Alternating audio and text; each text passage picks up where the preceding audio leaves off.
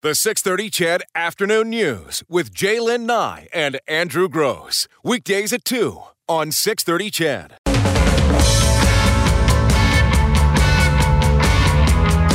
So this has been a topic of conversation for many years in Alberta. And then there's a new poll that was done by Ipsos, talking about Western Canadians and alienation and about the connect that Western Canadians have to their provinces compared to Canada as a whole. And it has said, just straight out, Western Canadians, ladies and gentlemen, feel more connected to their own provinces. So you as an Albertan feel more connected to Alberta than you do to the country. And that hasn't changed since 2001. It says 76% of Western Canadians polled felt that there is a unique Western Canadian identity. And that hasn't changed in 17 years. What I find interesting, I grew up in Ontario. Mm-hmm. I lived in Ontario until 1998. I moved to Regina for 2 years, moved here in 2000. Until I moved out here, and of course, why would Ontario, the center of the universe sort of thing, right? Even though you're living in Northern Ontario, I had no idea that this sort of thing, this connect to, for some, independence, a separation, to just being Western was so strong until I moved here and saw it firsthand. Well, it's interesting because among the other results from the study, 49%, so almost half, responded that they believe their province does not get its fair share from Confederation. 49% of Westerners feeling that, and only 19% saying, I think Western Canadians' views are adequately represented in Ottawa. So let's dispose of a couple of things first. We have a pipeline problem right now. We do. This survey was taken at that time, but I don't believe that in a great way affected the outcome, because the pipeline issue is hot right now and it's on people's minds. But over the years, there's been lots of those types of issues where either money's gone to some Ontario industry or company and hasn't come here, or they've closed offices. There's always historically been some fights between Western provinces and Ottawa. So I don't believe that particular situation skewed things. But I will say this. So I've been talking about Western alienation. They didn't call it that, but that's what I call it, Western alienation, for decades.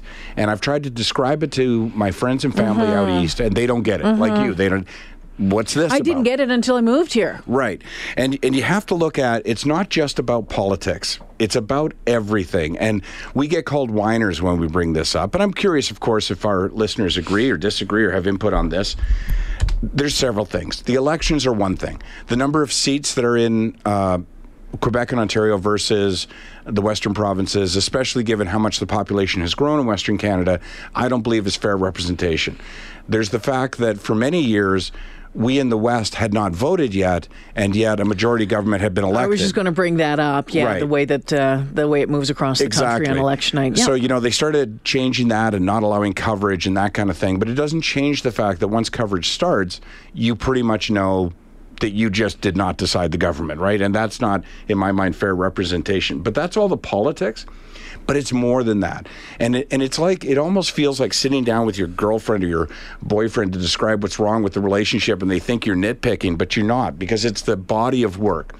Consider national coverage of sports and what Toronto-based sports networks cover.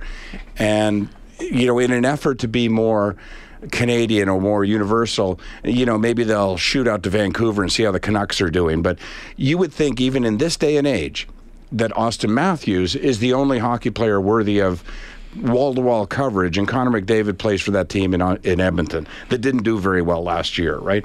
But it's even more than that. And this is the best example I can give. And I'm sorry, because I'm going to identify a network, and I know that that's probably unprofessional of me. Years ago, and as I say, I used to talk about this in my act. I used to talk to my relatives about it. I calmed down a little bit in my older age. But one day the CBC reached out to me, and they said, do you think there's such a thing as Western alienation? And I said, there definitely is. And we spoke on the phone, as you will do, a pre-interview, get your views. And they were like, we're doing a whole show on this, an hour-long show on this, and we would love to interview you for that show. And I said, perfect. And we set a time and a place, and I went. And before we started filming, I started talking to them, and I asked, do you not have views on this as well? I mean, it must be hard to be impartial. And they were like, no, we'd never heard of it before. And I realized they're all from Toronto. So they did a show on Western Alienation, and they sent a crew from Toronto to do the show. We had a local CBC affiliate, had and have. They didn't get a single cameraman, not a single sound guy, not... Was it a national show, though? It was a national show, so but that's going to come out of Toronto. Why would you not, at the very least, get a local producer to have some input on it? They had you. They had you to talk about it. I know, but, it's that kind of thing where you're just like, that's that whole Eastern-centric view that, who does it best? We do, because we're in Toronto. But here's a question for you. Is it Eastern Canada or is it Ontario?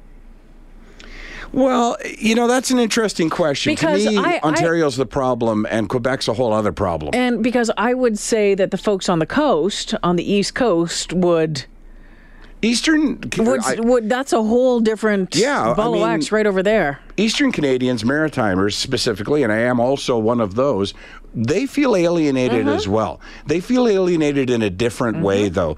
And again, I don't want to speak on behalf of all Maritimers. I would say, though, that they feel like they're not getting what they deserve, that they've been shafted over the years. Unless things have changed since I left the Maritimes, and it's been quite some time, the Maritimers' key argument, at the foundation of all arguments against the federal government, is the Confederation in many ways did not help them.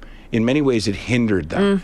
That they had industries that were developing. Now, mind you, and not trying to be funny here, for example, Prince Edward Island's industry was building ships, but they were wooden ships. So obviously, you know what I mean? Things change. Things change, and they didn't change with it. But in many ways, they feel as though they were sort of forced into a have-not situation and don't have the ability to get back out of it again on their own. Western Canadians feel the opposite. We're in a have situation, and we're financing the rest of the country. And in many ways, Alberta has changed in terms of our economic might and in terms of our population. But I don't feel as though, personally, I just don't feel as though the representation in Ottawa reflects that. And I think that's at the basis of most people's thoughts. If when you see big checks being written to Bombardier, or the industry, the car industry being bailed out, the auto industry being bailed out, or you see those kind of things, you go, okay, I get it. Those are Canadian companies. We have to help them out. But then our oil industry suddenly hits a wall. Where's the check? And you know what? It's sort of like we're like the overachieving child of Confederation, because we didn't even want a check. Just build the pipeline. You know what I mean? Let us earn the money.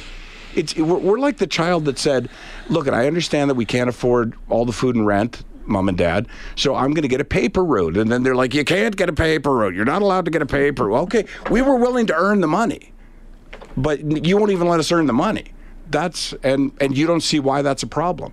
You don't, as a resident of Montreal or resident of Toronto or Ottawa, just as a resident, you don't see the problem. You just go, oh, wait a second, Ontario or Alberta, I mean, they want to do this environmentally disastrous thing that could kill, whatever, as they drive their cars to work at their subsidized company. They don't get it. And they're sympathetic if they're friends of yours, but they still don't get it. This is, and they'll say things like, well, time to diversify. Well, okay, let me get right on that. Well, it is time. It is time to diversify, but you can't do it by Friday. But diversification doesn't happen overnight. Right. I mean, we've been talking about diversification has been talked about for as long as I've lived in this province. Yeah. Where are we on that front? Right. What's holding back? I shouldn't say holding back diversification. Part of the problem is, if you have a clue, if you have even an ounce of common sense, you would not leave a resource like oil in the ground. Well, no. You'd get it out, sell it. Yes, of course. And if the world is moving towards no oil, then we better get it out and sell it quick. Right? So it's not a matter of, well, let's just forget that we have that resource and leave it in the ground. No, we need to find ways to get it to market quickly then, if that's the way the planet is moving. So I'm sorry. I told you I get a little wound up. Yeah, no, that's okay. It's just it's an interesting topic. I do think that there are some people that are tearing a hunk out instead of just scratching, right? I mean, but that's anywhere. Yep. There's extremes on any side. Yep. Do I think separation is the way to go? No, I don't. No, I think it's time to renegotiate Confederation, frankly. Oh, jeepers. Hi, Jim. I must hi, guys. I must apologize. A little fuel I'm going to add on to the fire. You mentioned Confederation, so it really hit the button. Here we are giving Quebec $12 billion a year from the equalization payments. Mm-hmm. They're not even part of Confederation because they never signed Confederation. So why are we still giving Quebec money that's not even part of Canada? Do you know, it's funny, in some ways, and I would, in some way, well, without getting into the details about how equalization payments work and everything, because we all pay the same and blah, blah, blah, blah, blah, blah, blah, and I'm the one who always says that. Quebec, to me, sometimes feels like, you took out insurance on a car that you sold several years ago, and you just realized you've still been paying insurance premiums. You know what I mean? Because does Quebec need our equalization money? Well, and the other thing is, too, I mean, we're going to talk about it in a minute for the pipeline. What if we had a prime minister who had guts, he'd just build it. I mean, what is Quebec going to do? I mean, nobody's protesting when the oil tankers come down to eastern Canada. Mm-hmm. So, I mean, this thing with Saudi Arabia might wake everybody up because if they get upset, I think the Americans and what we have will be able to look after ourselves as the rest of the world. But it might be a good wake-up call because Quebec and the Maritimes don't get it. They don't appreciate what we have here. And I've always been a supporter, and I've always said, you know what, if we can help other Canadians, we do it. But I'm really tired of the point now where it seems like that's what we're doing is we're helping other Canadians, but we're not getting anything in return, and I think it's about time we do something. That is how I feel, too, honestly. All right, guys, keep up the show. Thanks, Jim. Take it easy. Okay, 2:46 on the 6:30 Chet Afternoon News. I'm waving to Mike Riley through the window. Good game, Mike. Yeah, hope you're feeling better. Okay, yeah. All right, a quick break here. We'll be back with more right after this. Hey, we've got a great guest coming up after 3 o'clock. You arranged. Yeah, we do. She's coming to town this weekend, Barbara Stegman, who was one of the big winners on Dragon's Den years ago, but has gone on to found an incredibly successful company. She's written books. Yeah. She has. She's a public speaker all over the place.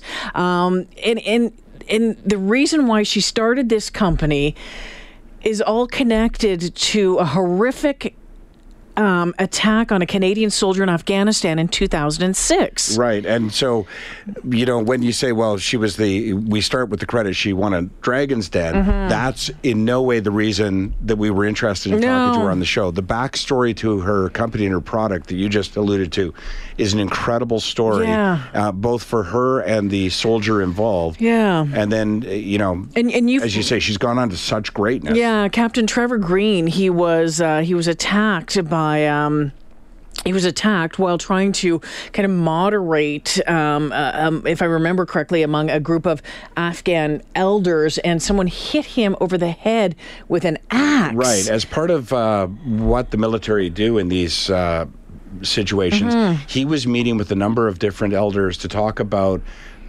being able to filter and provide clean water for the villages in the area. And part of what the military does before they leave an area is they help rebuild, or they do a lot of work that we kind of say we know, but we don't really see what they do. I've had the opportunity when entertaining troops to see some of the work that they do, and it's quite amazing. But he was basically in what he believed to be a very friendly environment, and somebody who didn't have a helmet on because of that. Exactly, and would be disrespectful to sit down with the elders and wear a helmet because it would suggest you don't trust them, right? But somebody who was associated with one of those terrorist organizations don't want these villagers to be friends with these. Well, they don't want them to succeed. Right. So, an attack out of nowhere, and changed his life forever. Just a horrific injury, and the work that has been done, he has done and his family has done to, they didn't think he'd ever come out of his coma.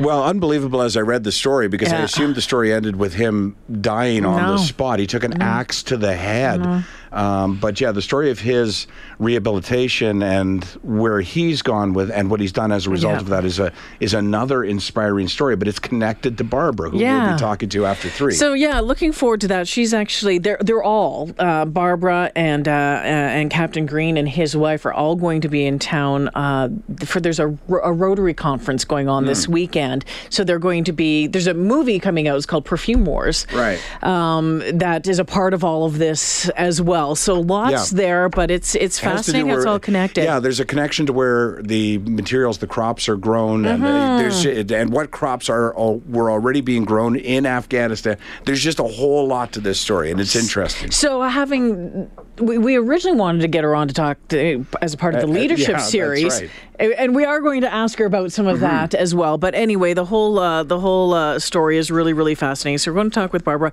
And again, don't forget, right around 4:20, 4:25-ish, we're going to be making that call for the grand prize winner for that trip to Montego Bay. Yeah, it should be fun. Cassandra from Promotions will be walking up the stairs with the winning name, with the phone number in her hand. So we'll do that right now, though. Yes. We have to go to the 3 o'clock news. All right. The 6:30 CHED Afternoon News with Jaylen Nye and Andrew Gross. Weekdays at 2 on 6:30 CHED.